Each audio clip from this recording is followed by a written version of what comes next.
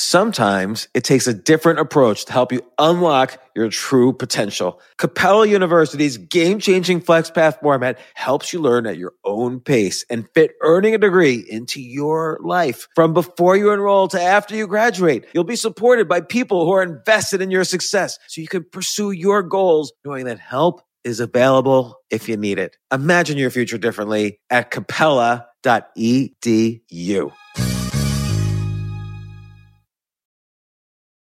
At Capella University, you'll get support from people who care about your success. From before you enroll to after you graduate, pursue your goals knowing help is available when you need it. Imagine your future differently at capella.edu.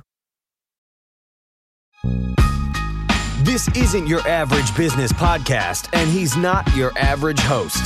This is the James Altucher Show on the Choose Yourself Network. Today on the James Altucher Show. You're, managing director of a big VC fund / hedge fund.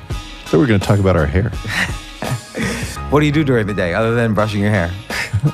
It depends. Sometimes I'm working on physics. Sometimes I'm thinking about markets and contributing in our research group. Sometimes I'm listening to somebody, talking about a company, or we're trying to think about where we might take the philanthropic arm. But I don't get a chance to talk too much about Peter Thiel, and I consider him not only my employer, but he's an amazing friend, an amazing human being, and a great teacher. What's a couple of your takeaways from interacting with him? Well, part of the problem, you see, the reason I don't talk about Peter almost at all is that the news media created a fictional character called Peter Thiel. And the two of them are totally different. The real Peter Thiel and the fictional Peter Thiel aren't the same person. So every time I talk about the real Peter Thiel, people imagine that I'm talking about a vampire who lives on a seastead, off of New Zealand, drinking the blood of virgins to stay young. And I've just never met that person. They figured out a very effective gambit for trying to silence his insights. But I'll give you one insight that I think is really particularly good.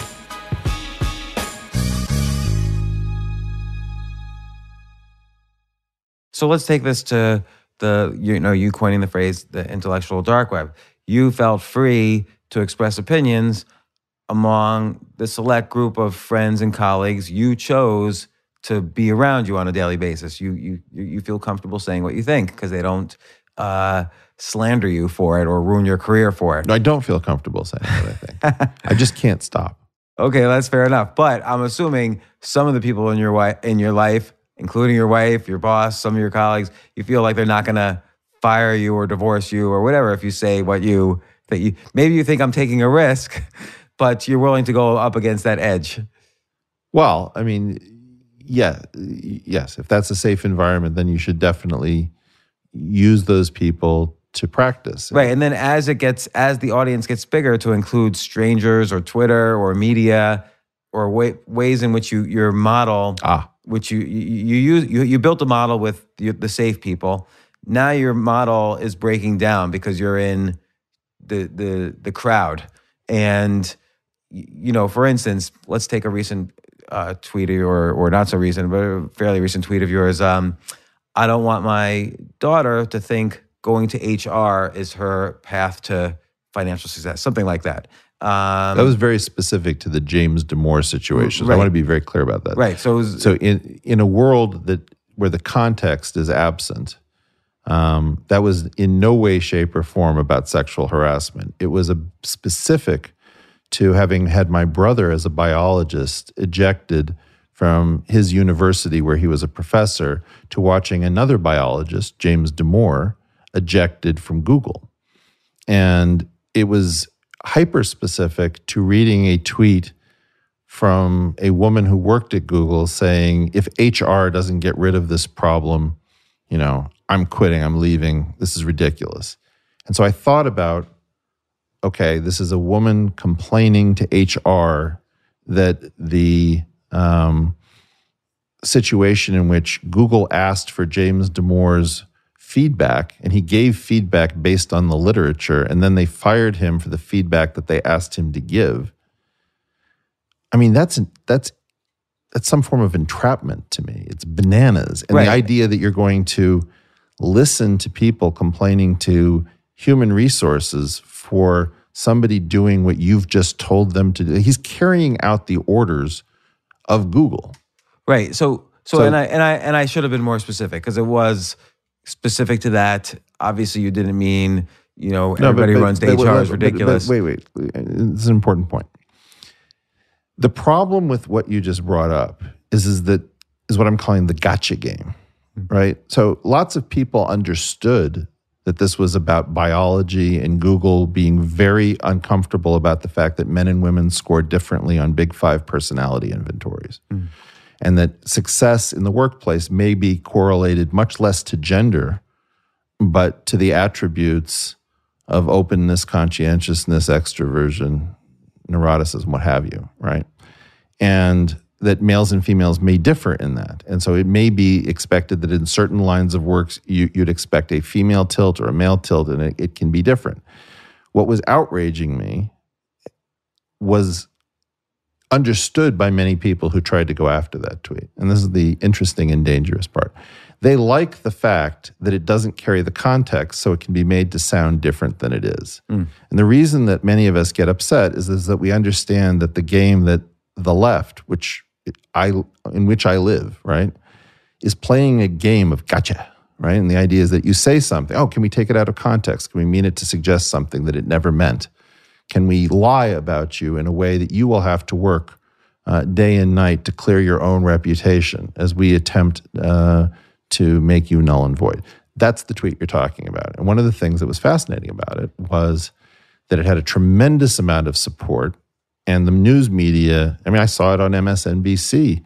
People were trying to construe it as something it wasn't. So anyway, what would you like to say about that tweet? So, and by the way, I've had maybe an experience on the same level. Like one time I wrote an article about an evening out with my daughter on her birthday, and that basically asking please everywhere allowed us to open doors at various places where doors were closed to us. And someone wrote an article against me saying, and she said specifically in her article, imagine the last part of every sentence in James's article was because I'm a white male. And she got millions of views on her article. Yeah. And people were threatening me physically. I got death threats. Right. It was all over everything. And people who had previously been strong readers of mine were, left. And right. it was very personally frustrating and affected my income. Perhaps it's hard to judge. Right. They got me, and it was completely ridiculous too. Right. In the same way. But so given this experience, given that I felt safe initially with my readership writing this, and that obviously they would know what I meant, and obviously you thought people would know what you meant. Now you're expanding out to a crowd where they're playing the game gotcha, which you had never experienced that with your crowd of close associates, and you've widened this audience. So now you're able to, again, there's a missing neutrino all of a sudden. The missing force is that people in a large enough group are not going to quite understand, or there's going to be someone who's going to attack. And I think that's always going to happen. I wouldn't think of that as a missing neutrino situation. There is a scale feature that as you become more visible, the bounty for taking you down. There are life forms that simply exist in a very negative, energetic environment where they're just hunting for things that are large, and it's easy to bring large things, to their knees at the moment. Right. So what I'm saying is that you got into a large enough experimental group that the neutrino disappeared. There was a missing energy. The missing energy was people understanding you. All of a sudden, people are not understanding me the way I thought they would. Let's do that a little bit differently if you want to get to the neutrino thing. Yeah. Very interesting where video presence, telepresence and teleconferencing is initially not very successful. And it turned out that it was hard to put the camera where people's eyes were on the screen. And so if you were looking into the eyes of the person projected to you, you were never looking into the camera. So you always looked to them to be unable to meet their gaze. So you think, like the naive hope would be telepresence and teleconferencing would be awesome. The realized disappointment would be, boy, do we have a lot of deals breaking when we do them through teleconferencing? And then you would try to discover when those deals broke. Then you might discover that it had to do with eye contact. And so the failure to transmit extra emotional data of trust. You see people using emojis, for example, because text like Unicode or ASCII doesn't carry enough emotional instruction as to whether you're joking, whether you're serious. And so you'll find people will fight over text because in speech, they would have been able to give each other enough cues as to the fact that they were in a caring and loving place. And over text, it just doesn't communicate any of that. So that would be more of a neutrino example, which is what would be the difference in having this conversation via text versus doing it in person. So you and I are now actually physically in a room looking at each other. But my guess is if we were doing this over the phone, we would be missing all sorts of facial cues. Right. And I'll tell you, when I went from podcasting over the phone to podcasting in person, downloads went up about 5x. So it's a huge difference. Fantastic. Yeah. And that was the missing neutrino. I didn't understand why am I not have this great guest. Okay, so let's do it like that. So you think, this is perfect now. So now we have a model, and the model is, I'm a great podcaster and I can count on X downloads. And then you notice that sometimes you get the downloads and sometimes you don't. And so now you try to correlate it with something that's different.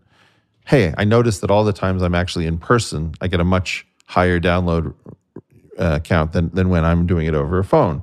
So then you start trying to say, okay, well, what's the delta? What's the difference? You come up with an object that measures all of the differences, and you find out it's not the line quality. You pay for a line with fantastic fidelity. You do it through video conferencing. Still isn't good because the eye contact is off. Mm-hmm. Eventually, you realize that it's the warmth of eye contact, facial muscles, and all of that kind of human stuff that we've always known about and we've forgotten in the modern age. That's your neutrino, right? And the first time I did Sam Harris's program, I think I was the second guest ever to go to his house and record. Why? Is because I didn't want to touch a topic as dangerous as Sam's relationship with Islam if we weren't in the same room and able to kind of see each other, reassure each other, and communicate. Well, I think that is a great example, and it neatly fits the neutrino. But I still think the missing neutrino model applies to my article about saying please, and your tweet about that was very specific to Google and HR and biology. That somehow or other, you, me, whoever miscalculated the response of the mob, right? You miscalculated that there would be people once your audience was big enough, there's always going to be people trying to establish status. I really miscalculated. I mean, that tweet probably took me 45 seconds to compose. I definitely miscalculated the level of the reaction. The last time I checked, that tweet had more support. It had like 37,000 likes, and then it got taken down. So I'm kind of interested in what Twitter did to make them go down. But the number of people who've said to me, I joined Google because I thought it was an exciting, bold company that wanted to take on the future, and I can't stand my life there because it's become this politically correct camp in which you can only genuflect in front of social justice, or you have to keep your mouth shut. Well, that was fascinating to me. So, people may remember it as a controversial tweet, but take a look at the tweet. There's a tremendous amount of love, and a lot of that love is female. And a lot of that female love that tweet got was technical females, because a lot of technical females are fed up with this. Right. And so maybe I'm trying to fit the missing neutrino model too much, but I think it's such a strong idea about reinvention and skill acquisition that I want to push it. Patience then was your missing neutrino. At first, it must have been very frustrating that people were taking things out of context. It's still frustrating. Mm-hmm. I mean, yeah, exactly. I don't think it simplifies. I think that what's really present in this is that I want to jump out of just like the skill acquisition, which is this kind of formal thing. Emotionally, how sad that we can't actually talk in a trusting environment about, well, what are you going through, and how are the rest of us perceiving it, and how does your solution now feel like you're you felt bullied and now you're taking it out by bullying somebody else. Like, this is a very fraught situation, and we can't get to a more human level of understanding. I really believe that the women who are frustrated in a technical context have a lot of reasons to be frustrated, even if it's nothing more than not having enough role models of how to combine, the different pressures on women and men, or even trans. You want to do any of that. So I think that there are real problems that these groups have. And what's peculiar to our age is that they feel so emboldened that rather than making sense and being modest in your aim and scope to try to correct the problem, we're seeing these kind of, what was the Sarah Jong, like cancel men, or, she got pleasure from the amount of pleasure I derive from making old white men angry, or something like this. It's just such negative, aggressive, uncivil behavior that it crowds out the healing and the worrying about each other's problems and the listening and the comity and the, just the best aspects of civil society that cancel culture seeks to destroy. Well, you look at a platform like Twitter, which is all about, I make a tweet, how many likes do I get? How much approval do I get? It's all, related then to your neurochemicals and how happy I get. So it is a way of achieving status. So people who are, let's say, below status on you in other ways, it's a way for them to suddenly kind of overwhelm you and try to get, it's an attempt to get status over you. There's so many other ways to get status. But they don't know that. Well, but that's the thing. You can have a negative energy, you can have a positive energy about it. And I think that when you hunt somebody using gotcha stuff, it's a very short ride. Okay, you get your little dopamine hit. Maybe you'll have a circle of people who cheer you on, but it doesn't lead anywhere really deep. That's the thing that I want to tell a lot of these people, which is, if you want to actually correct these problems, that's super exciting. That has a future. If you really enjoy hunting people, boy, that's a bad business for you. Forget your quarry. Maybe you'll be very successful. You'll take a bunch of people down, but it's not a positive energy about it. And if I think about the people who've done the best by me, either taking me down or trying or contributing something, I mean, just try the reverse. Try both if you have to, but try contributing to somebody's well. Give them some positive feedback, constructive feedback, if you don't like something they did. And yet outrage porn is almost like an addiction. So and it's getting larger and larger. Well, this is what I talked about, outrage templates recently. So for example, I claim that there will be an article in the not too distant future which will show the difference between women being highly dressed up and men being dressed down.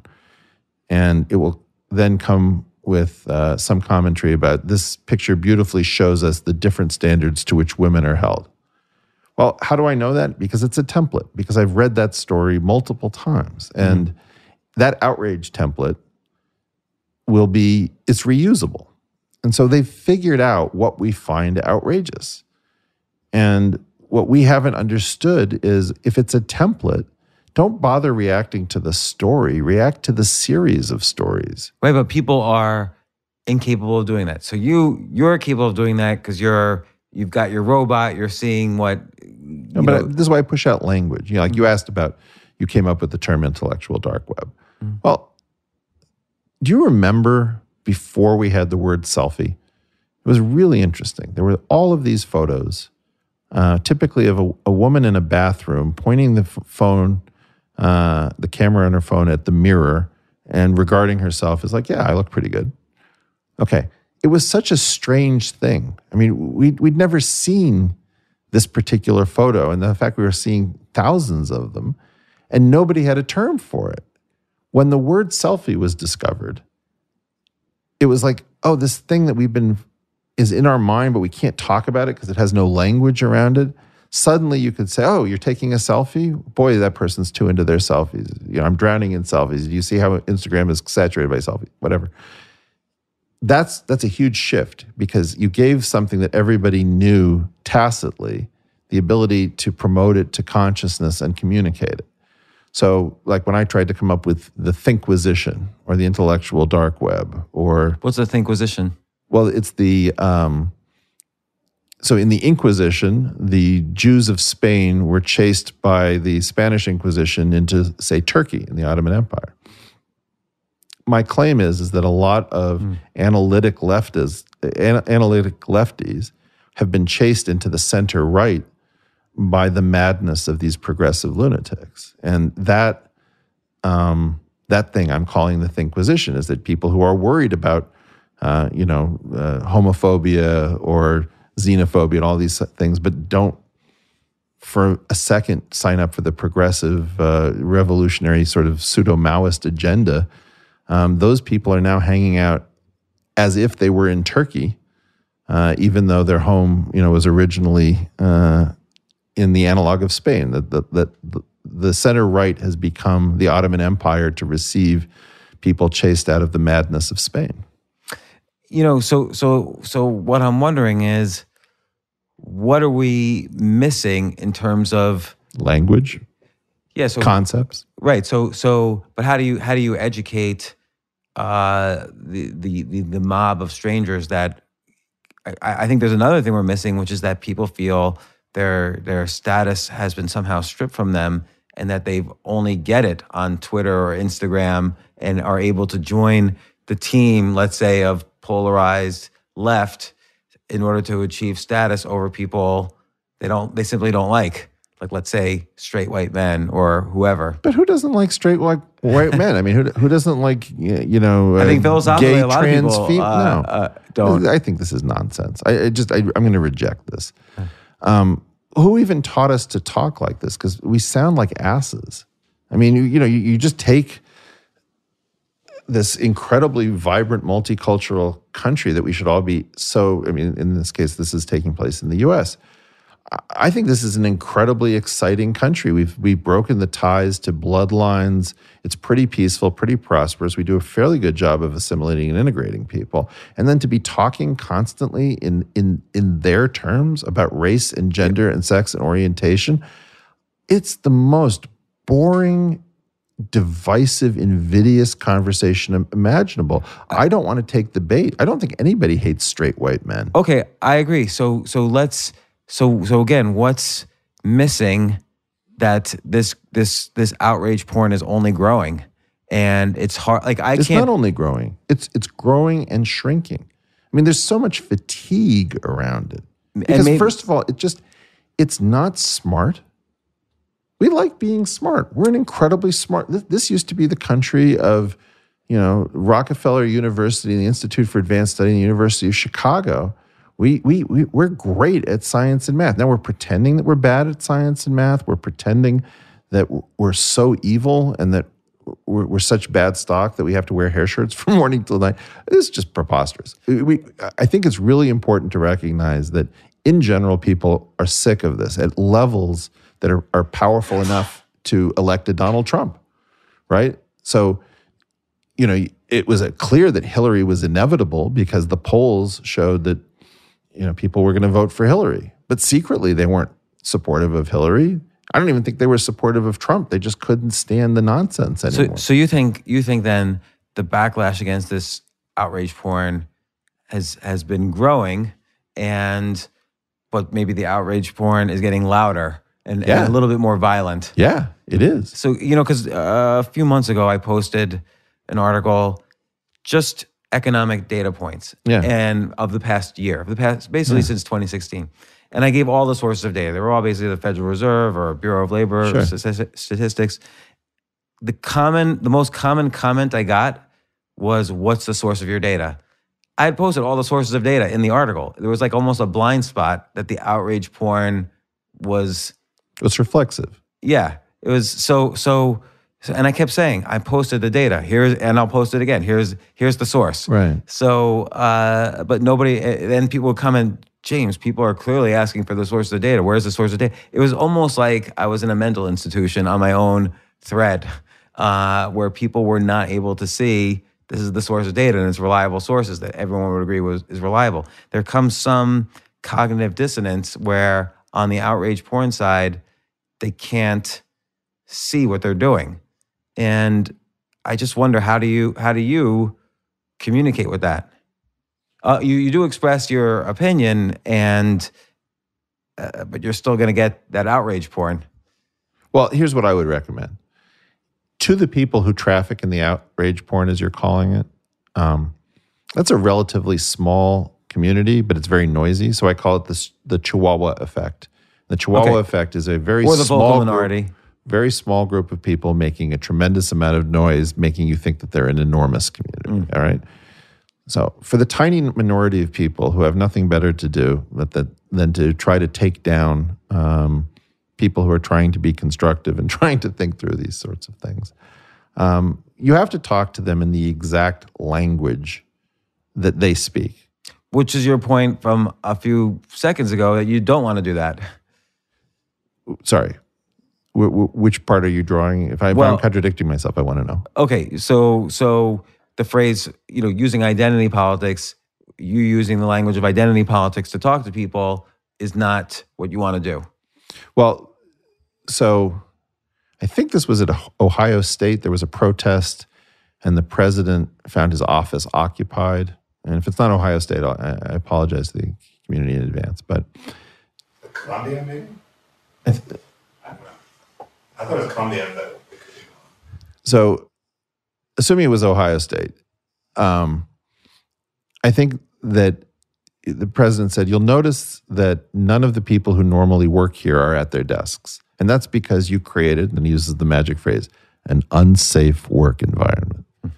And do you want to know why it felt unsafe? Because those people felt like they were being harassed.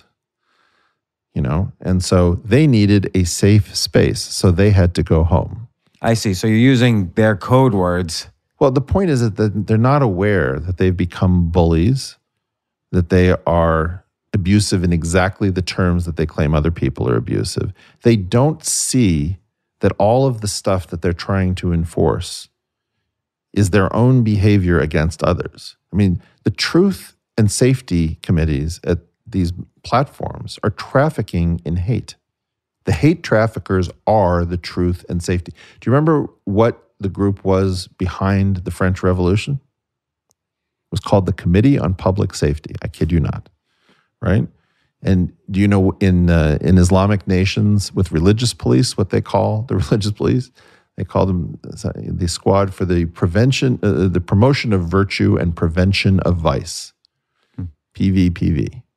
And so what I worry about is in these situations you mentioned, they just got steadily worse.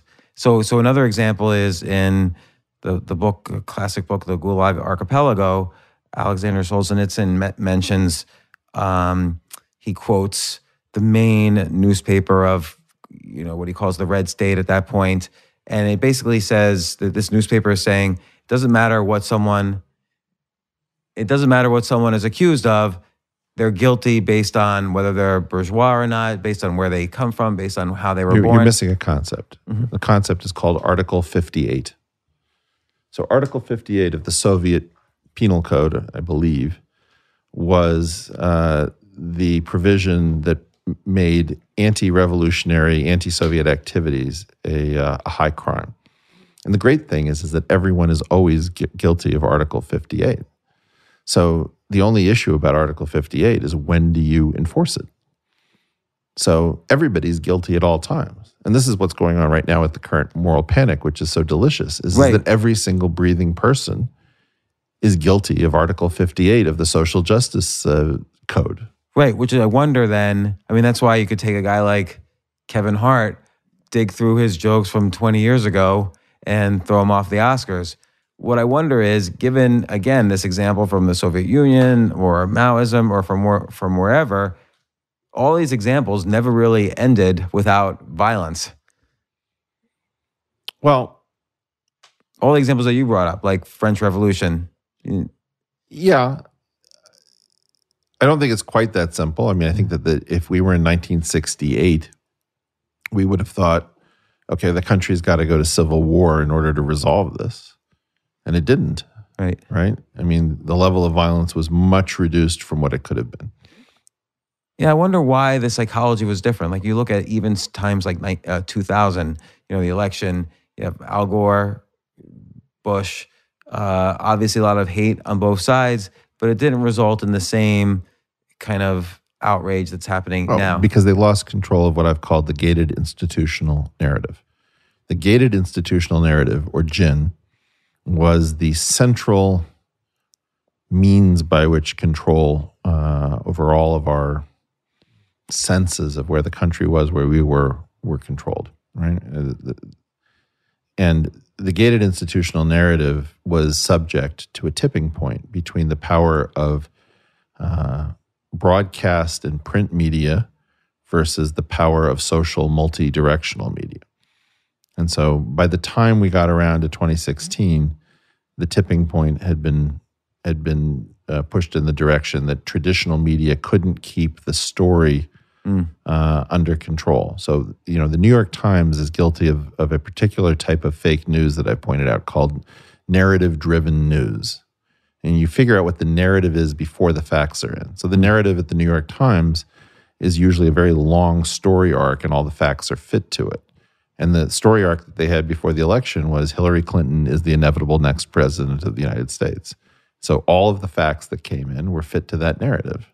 And that's why they were so rudely shocked, because they had engaged in this attempt to use the gated institutional narrative, but they didn't understand that we can now go around them. I mean, why is somebody employed by the New York Times a more interesting journalist than somebody writing in their underwear in their parents' basement? There's no reason.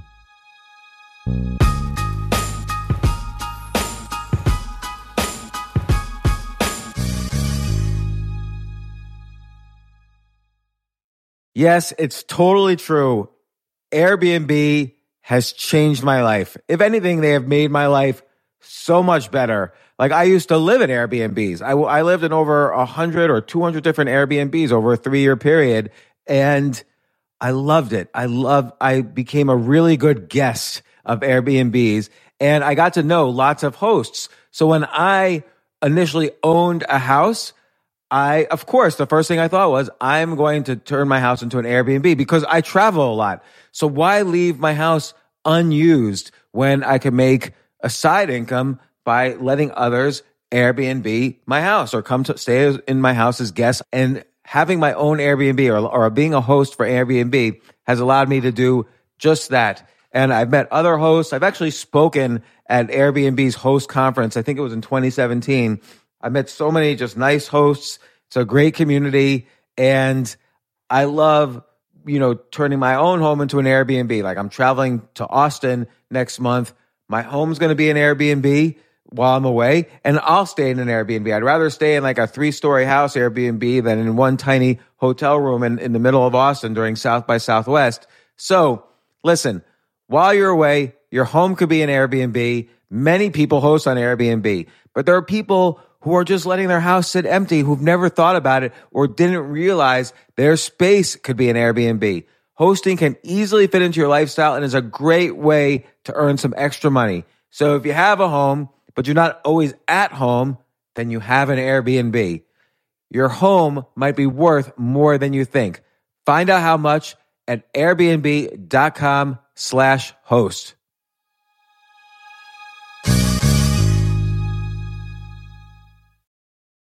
Daylight savings time is starting up again. Okay, podcast is over. That's all you needed to know. But why do we have daylight savings time?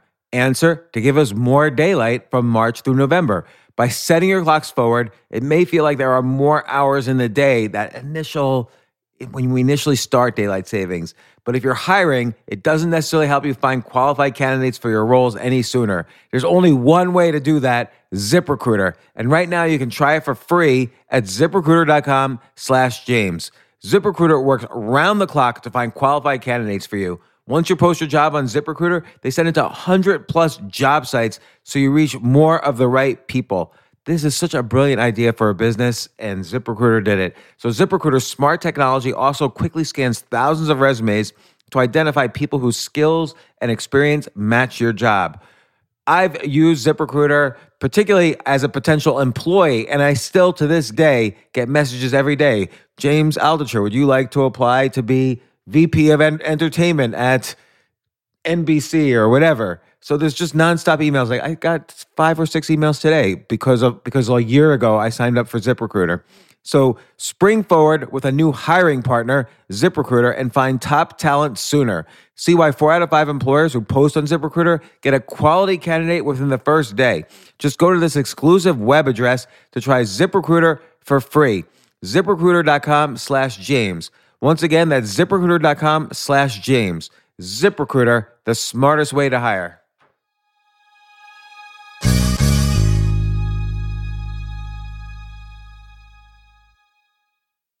Hey, listen, men's health is important.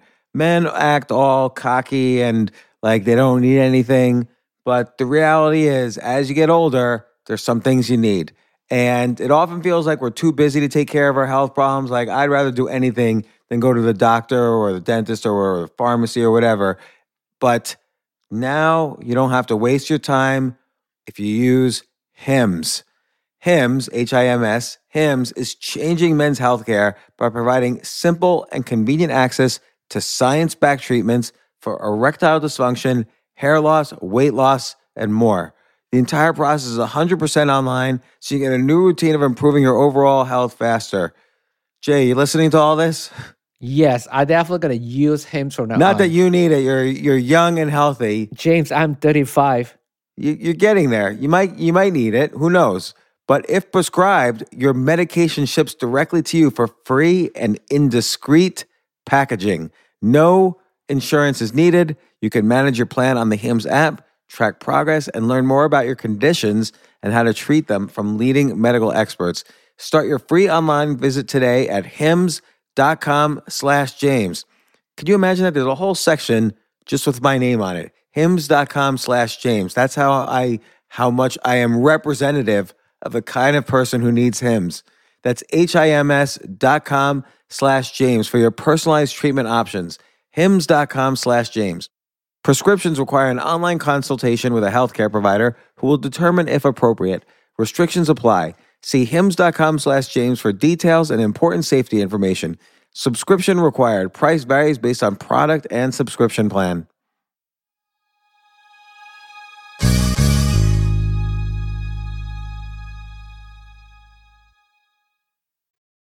Given that social media and these platforms have kind of created this tipping point, again, there doesn't seem like there's an end to it. I mean, again, I agree. The backlash probably... I think they're trying to reestablish the gated narrative, in particular by making it very frightening if you're building your business around social media, that you don't know what can get you thrown off the platform. Like, they don't have to throw that many people off the platform. They just need a few of those cases to be ambiguous enough so that people check themselves. Like, gosh, I've spent 8 years building up my follower count and I've got a business on top of it. And now they can turn me off in a heartbeat without telling me that I've violated anything because there's some strike against me. I mean, it doesn't take much. And what they figured out is that you can just threaten people's livelihoods. You don't have to threaten, them with bodily harm. Just threaten their reputation. The reputation is necessary to earn a livelihood. Livelihood is necessary to have a life. QED, you're done. Yeah, and again, how does that end? What's the final chapter in that? Well, I don't know, but I'll tell you where I think it's going. I think that where it's going is that the claims are getting so preposterous, and the number of people who are fed up with left-carthyism and are willing to say that it's an idiocy, and in particular, the people like me on the left, I think are the biggest problem for this kind of thought policing, because at least when it's people who use words like libtard or own the libs from the right, you can dismiss it as that kind of garbage on the right. Right? I think that's garbage speak on the right. And then they've always done that, and it's always been irritating and stupid.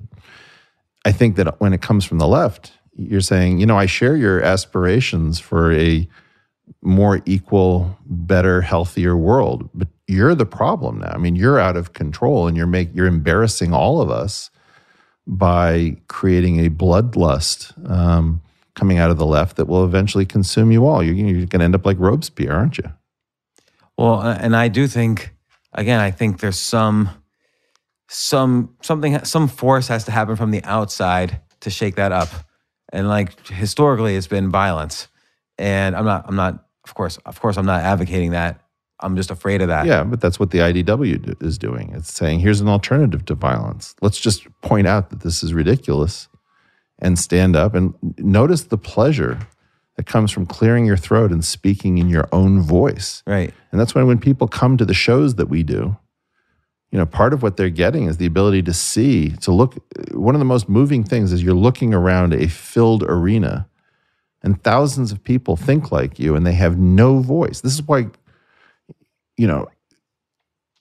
Trump at his rallies was holding the rally because he wanted to see that the public in large numbers was with him. Now, I'm not a Donald Trump fan. I want to see him, I want to see him defeated in 2020.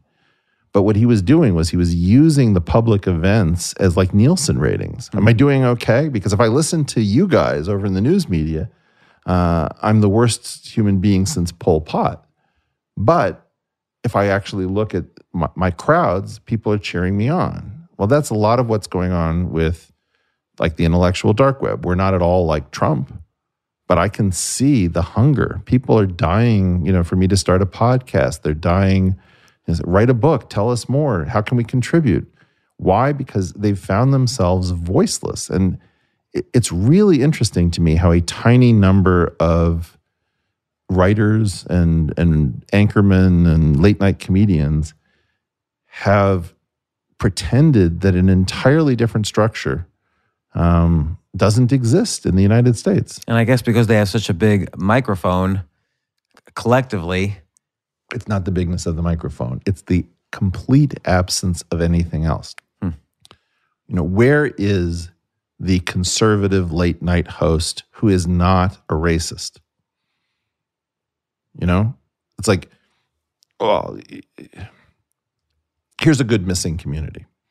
The number of people in the U.S. who are both xenophilic, who like Thai food and they want to travel to Argentina and they're learning Indonesian or who knows what, and who still don't want open borders is a very large number of people. I would say it's probably the majority position.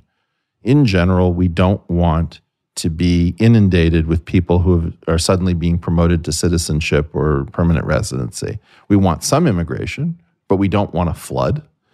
And we're super interested in the outside world and very happy with this way in which we're getting to see a larger portion of our planet and experience the benefits of multicultural interaction. That community of people who are both restrictionist and xenophilic, there is no record that it exists, much less a record that it is probably the majority position. And why is that? And it's because of a concept that was highlighted to me by the founder of the Data and Society Institute, Dana Boyd, where she said we need to use strategic silence. I thought, what is strategic silence?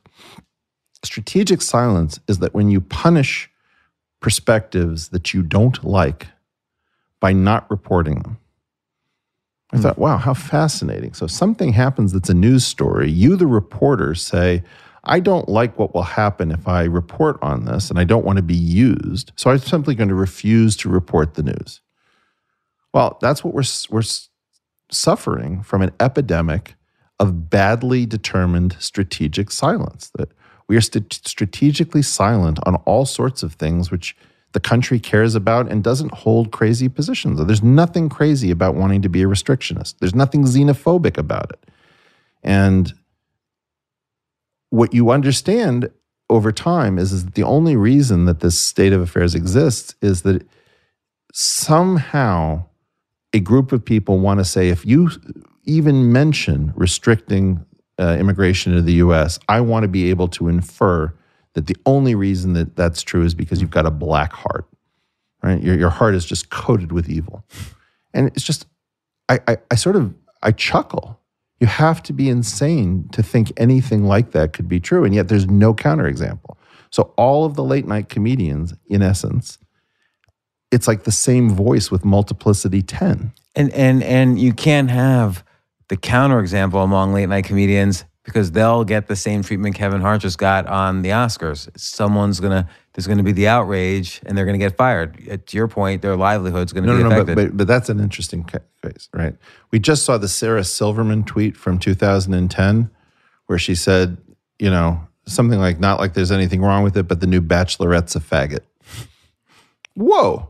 Okay. So you're being edgy. You're being a comedian.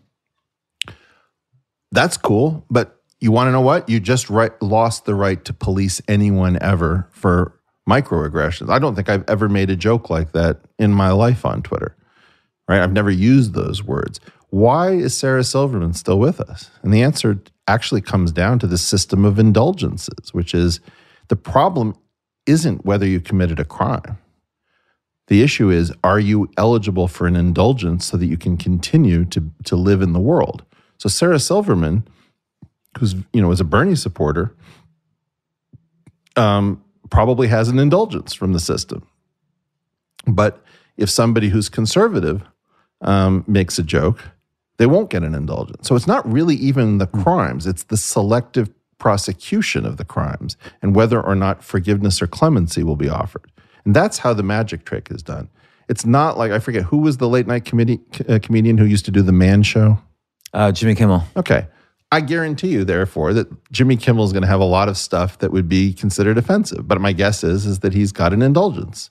He probably said, I apologize. Probably he's a very staunch Democratic supporter.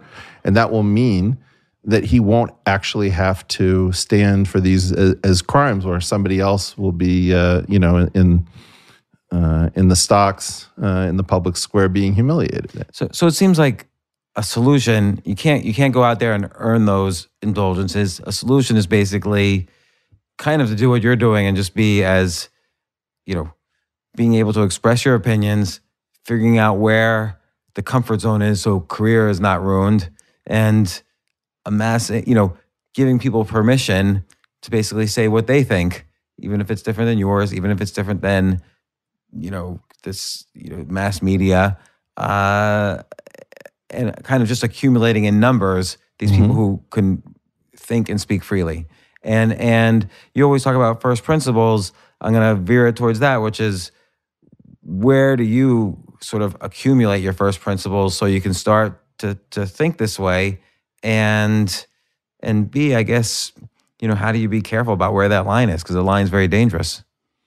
Sure. I mean, I think that the first thing is that you should get a good grounding in a few fields that have incredible reach. So just to begin with, there's no framework that is more important to the average person than the framework of evolutionary theory. So learn as much as you can about systems of selective pressures, both natural and sexual selection. I'd start off with, I'm not sure where to go first, but you might want to try the selfish gene. It's got problems, but it's pretty good. I would highly recommend the Cambridge Encyclopedia of Human Evolution. It's a really great book to try to place us in context as a species of apes. I think economics is really important because markets are the continuation of natural and sexual selection by other means. So it can be systematized and we interact with each other through markets. Markets organize us where command and control structures cannot. So thank God we don't have the president telling us what we have to do every morning. The market tells us what to do. And in some sense, that's super important as a framework. I definitely think having an offbeat history, read regular history and then read the Howard Zinn version of history and then read some super arch conservative version of the same history. Learn how to walk around history from all the different perspectives. And then I think that try to find the most durable parts of psychology. I think one of the reasons Jordan Peterson's been so successful is that he stayed very close to the ground floor with psychometrics, and psychometrics weren't negatively affected like the rest of psychology by the reproducibility crisis. So figure out what you can and can't say. In his case, he focuses on IQ and Big Five personality inventories, which are pretty solid. So I think that that's super interesting. There are lots of frameworks that you just need to know if you're going to try first principles thinking. And what you have to not do is find the wrong heuristic framework that claims that it's first principles. So, for example, be highly suspicious of sociology. Be highly suspicious of certain aspects of psychology, which are not based on reproducible science. Be very concerned about fields that were created in the wake of campus unrest in the 60s and 70s, because the standards for those fields appears to be different than for the fields that preceded them. That doesn't mean that there weren't problems in the fields that preceded them, but various forms of activist and grievance studies are definitely not good because they come from a tradition of heuristic rather than fundamentals, and there's no way of adjudicating things that go counter-narrative to those fields. Once you sort of realize where bedrock is, and by the way, if you can do mathematics, physics, chemistry, and programming, that won't hurt you either, then you'll have an idea about what reliable knowledge is all about. And you have to be very bigoted and prejudiced against fields that are trying to hawk non-reliable knowledge as if it was reliable knowledge. And that can happen in a field like physics, where physics, has been pushing a string theory agenda, which is certainly not reliable knowledge, as if it was reliable knowledge. But, a lot of physics is absolutely rock solid. So you have to know, even within a field, that this part is the good part and this part is the dangerous part. That's part of why people are tuning into us, I think. And so I guess it's just a final thing. You're, managing director of a big VC fund / hedge fund. I thought we were going to talk about our hair. What do you do during the day other than brushing your hair? It depends. If sometimes I'm working on physics, sometimes I'm thinking about markets and contributing in our research group. Sometimes I'm listening to somebody, talking about a company, or we're trying to think about where we might take the philanthropic arm. But I think, I don't get a chance to talk too much about Peter Thiel, and I consider him not only my employer, but he's an amazing friend, an amazing human being, and a great teacher. What's a couple of your takeaways from him and from interacting with him? Oh, well, it's part of the problem. You see, the reason I don't talk about Peter almost at all is that the news media created a fictional character called Peter Thiel, and the two of them are totally different. The real Peter Thiel and the fictional Peter Thiel aren't the same person.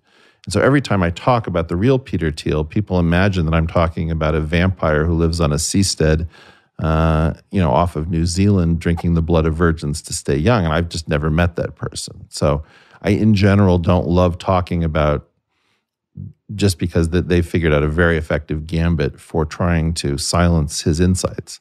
But I'll give you one insight that I think is really particularly good. Peter has this thing that he does, which I call radical compression with minimal distortion.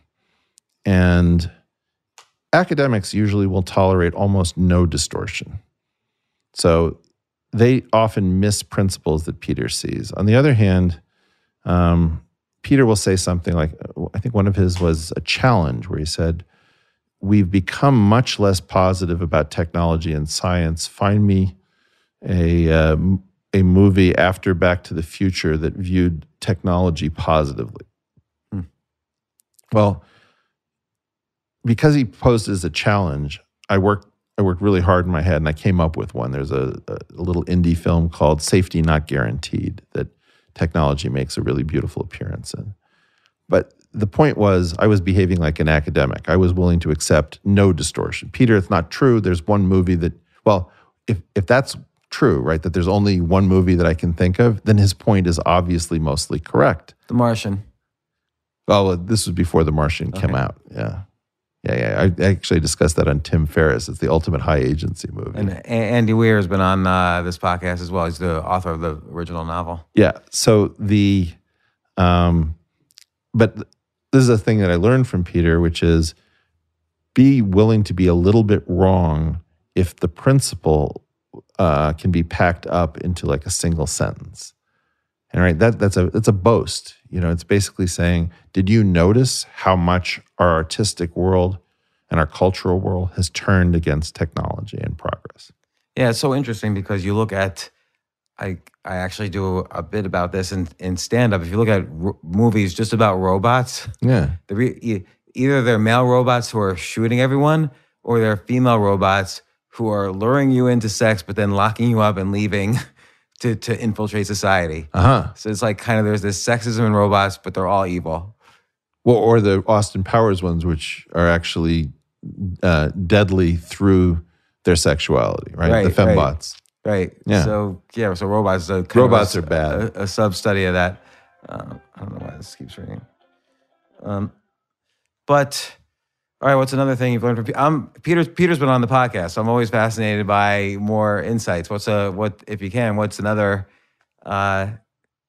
Well, another one of his would be learn to live with almost contradictions. So, for example, in both, it seems like there's a fuzziness, which I like. Well, but this is, you see, people say he's a contrarian, but he's not. You can't just put a minus sign in front of everything and have that work out. You'll bankrupt yourself. Right. So he's always finding the interesting contrarian play. So one of them, for example, is most radical individualists are bad team players, and most team players are really group thinkers. But there's nothing inherently contradictory about being a radical individualist who's also an exceptional team player. So go search for that, because it's an almost contradiction. But if you can find a tiny number of people, that's super terrific. A different version of this is that most smart people are uninteresting, and you're looking for people who are both surprising and smart. Well, most of the people who talk in surprising ways aren't smart. And most of the people who talk in smart ways aren't surprising. Now, which of these categories should you search first? The claim is, in general, you should search the surprising people first. Why? Because while not everybody's smart, there are a huge number of smart people. It'll take way too long. Better to look at the tiny number of people who are saying truly surprising things and see if any of them are smart is a better search process. So various ways of just unspinning the world and seeing it differently. At some point I tried to take Peter's book and turn it into a collection of aphorisms. And, or sort of little vignettes. So, Peter talks about last mover advantage, and you think about, well, what does that mean, last mover advantage? Well, take any look at bicycle sprints. And in bicycle sprints, you have two guys trying to go as slow as possible around the track. They're each trying to draft the other from behind to get the other guy to do the work for them, right? So it looks like it's going to be a sprint, but they didn't realize that when they wrote down the rules that it was actually going to cause a strategic chess-like situation to bring it to a crawl. Well, that's like last mover advantage. You let the other guys make the mistakes, and then you're the last one who's learned from everybody else, and everybody else is fatigued, and you still have energy. Or another one would be, around people always want to throw the outliers out when they're doing statistics. On the other hand, the outliers may be all that determines anything in a given system, because kurtosis and the far right tail is such a powerful effect. And so, understanding that you're not cleaning your data, what you're doing is that you're confusing baby and bathwater. That's an important principle. It's interesting because the same thing occurs in relationships. People, when they meet, let's say on a date, they're on their best behavior. And then 3 months in, finally one has an outburst that's like out of control. And the other side might think, okay, well, he was just frustrated, or she was frustrated. But that actually is the real leakage coming out about what this system is like, what this person is like. Maybe. So maybe. Yeah. But, or, people, another one would be, Peter's always on about the tech slowdown. I have a different version of this as a core theory of mine. And whenever you hear the thing about the tech slowdown, somebody will always say, look at my phone. I have a phone in my pocket. It's got the Library of Congress, at the touch of a button. It's the most amazing thing. Well, I tried to create an aphorism about this, which is, of course, your phone is amazing. It's all that's left from your once limitless future. It was the collision of the two things that worked best, which was the semiconductor and communications technology. Well, and I view that as the reason you can't quite call that innovative is because it was already predicted in the 60s. Like Moore's Law predicts your phone in your pocket. It predicts supercomputers. Well, but it's not a question whether it is or it isn't innovative. It has been innovative. The problem is that all of the other things that we were predicting, all of the Jetsons stuff or all of the positive versions of a technological future have been much more stalled. And so I often give people this challenge. You're in a restaurant, say. How do you prove, how many ways can you prove that it's not 1973? Right? And so, the styles certainly aren't 1973, but it's not a proof because maybe it's just a funny restaurant. And, it's always the things around like the phones, or maybe there's a flat screen TV.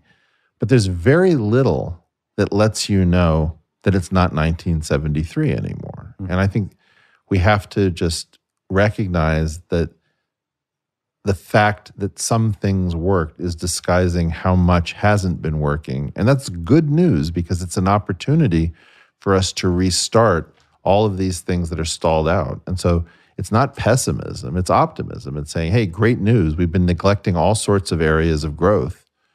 And now we have the chance to do it. We just have to recognize that it didn't get done. And if we're going to do it, it's going to require rolling up our sleeves and figuring out who's good at what rather than constantly complaining that something somewhere is unfair. Okay, and so going full circle, would you agree that is the missing neutrino in our kind of analysis of innovation? We predicted the Jetsons. It didn't happen, even though we have got all these brilliant innovators. Right, and then what measures the difference, right? Remember, that was the next part of it, which is you have to figure out by what does it fail? And I would say that the failure has been that the atomic world has not progressed like the electron world or the bit world, the data world. And so undoubtedly the problem is we have to get good at innovating in the atoms again, as well as, complementary to our innovations in data structures. All right, well, Eric Weinstein, thanks so much for spending Hey, James, thanks. 2 hours talking with me. It's the benefit of having a podcast is you could just talk to people like you and learn. Well, come up to San Francisco and we'll do this again. All right, definitely. Excellent. Thanks, James.